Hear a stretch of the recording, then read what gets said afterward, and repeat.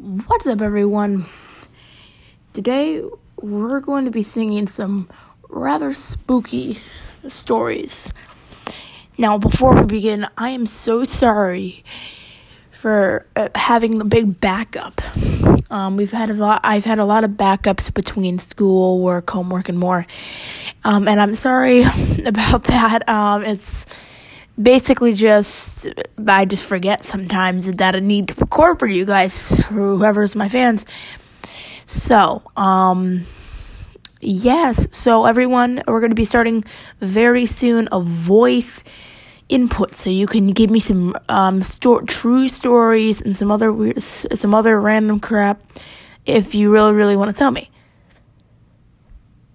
So basically, if you want to tell me, it'll go well. So, tonight we are going to be reading some Reddit stories, some Reddit scary, creepy stories. Now there's three different stories that we're going to be seeing, and these are incredibly interesting. Now, these are some TW warnings. There's going to be about three, and some will be short, some will be long. One is going to be long, another's going to be a little short, and one's going to be just plain scary. We might add another one, I'm not sure, but there's going to be three, or there's going to be about four in this one. So, are you ready?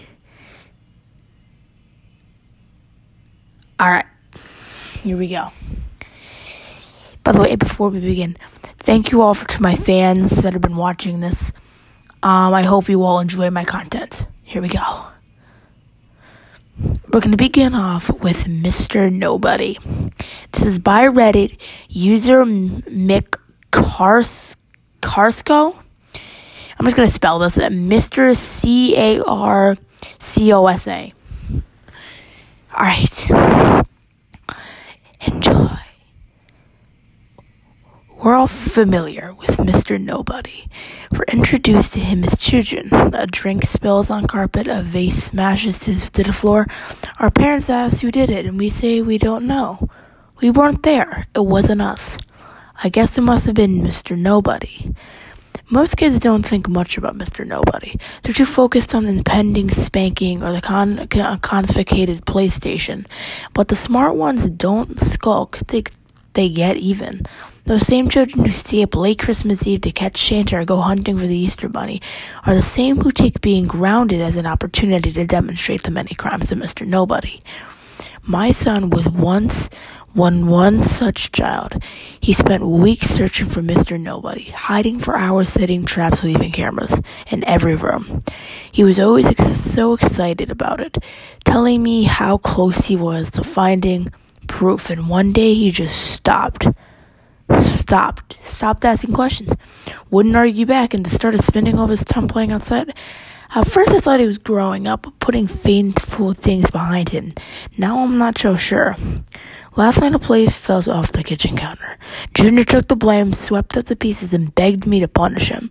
I was in the backyard at the time, so I didn't see who did it, but I know it wasn't my son. He was in the backyard with me. Ooh, yes, that was a good one. A little shorter on the one short side, but it's fine. Yeah. Okay, I'm gonna just kind of get this prepared here. Alright. The next one we're going to be reading is Next Time You Will Know Better, by Reddit user I Posted Midnight. Enjoy. Have you ever walked into a room and found a vampire? No, not the sexy kind, but a foul creature with bony limbs and an Asian skin. The kind that snarls as you enter, like a beast about to pounce. The kind that roots you to the spot with its sunken, hypnotic eyes, rendering you unable to flee. As you watch the hideous thing uncoil from the shadows, has your heart started racing so your legs refuse to? Have you felt time to slow as the creatures glance through the room in the darkness of a blink? Have you shuddered with fear when it places one clawed hand atop your head and another under your chin so it can tilt you, exposing your neck? Have you squirmed as its rough, dry tongue slides down your cheek, over your jaw, to your throat, in a slithering shirt that's seeking your auntie? Have you felt its hot breath releasing a hiss against your skin when it's probing your pulse? The flow that leads to your brain? Has its tongue rested there, throbbing slightly as it's savoring the moment? Have you then experienced a sinking, sucking blackness as you discovered that not all vampires feed on blood? Some feed on memories? Well, have you? Maybe not, but let me rephrase the question. Have you ever walked into a room and suddenly forgot why you came?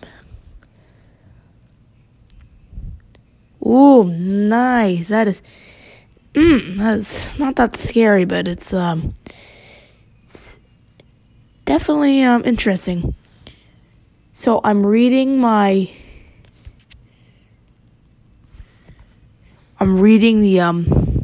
scripts right now. So I'm a little behind of exactly what I'm doing.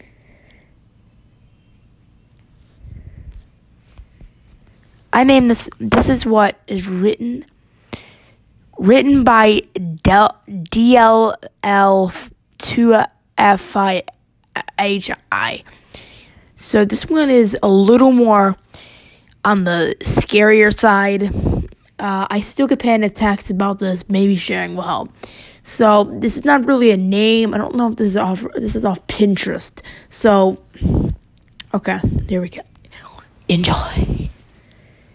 When I was 16, my family lived in the middle of nowhere in the desert outside Barstow, California.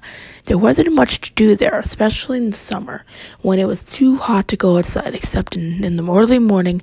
But this one weekend, there was a small traveling circus fair thing passing through my one weekend. There was a small traveling circus fair passing through. My boyfriend at the time, Adam, took me to go see it. I took him since I had a car and he didn't. It was mostly just a few bad magic tricks with some witty cotton candy stands and some people dressed up as animal costumes. Not like a Disney World with cute costumes. They were super creepy, like dirty animal pelts sewn together to film a person or fit a person. God dang it. Anyway, we went, laughed at how bad it was. Then we grabbed some milkshakes and drove Adam back to the place, just a few blocks from my house.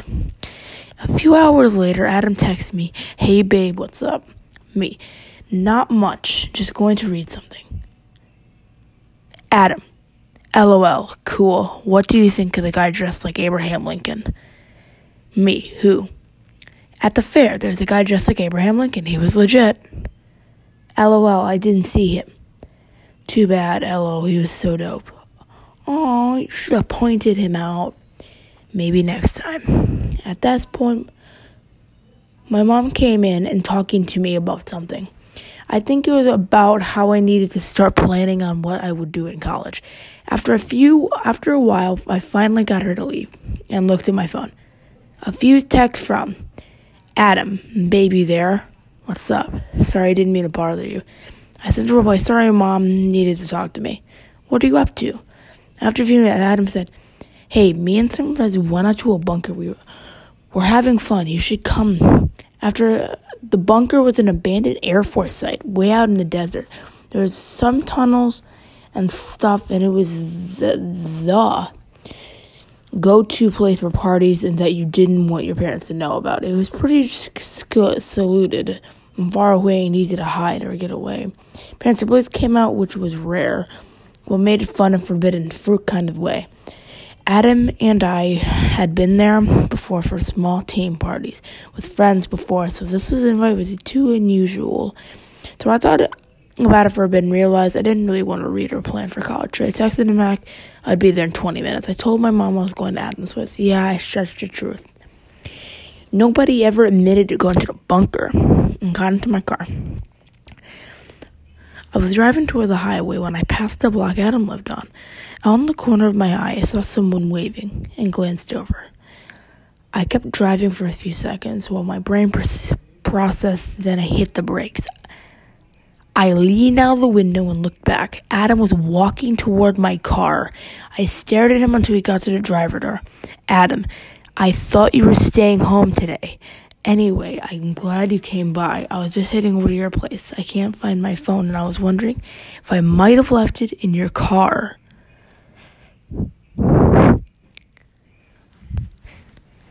Isn't that creepy?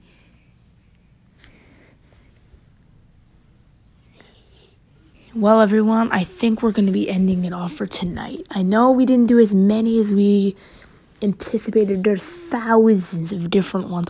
I will, in fact, be linking every single one that I read. Every single name, technically. So, everyone, have a nice night and have a nice week. Thank you and have a nice night.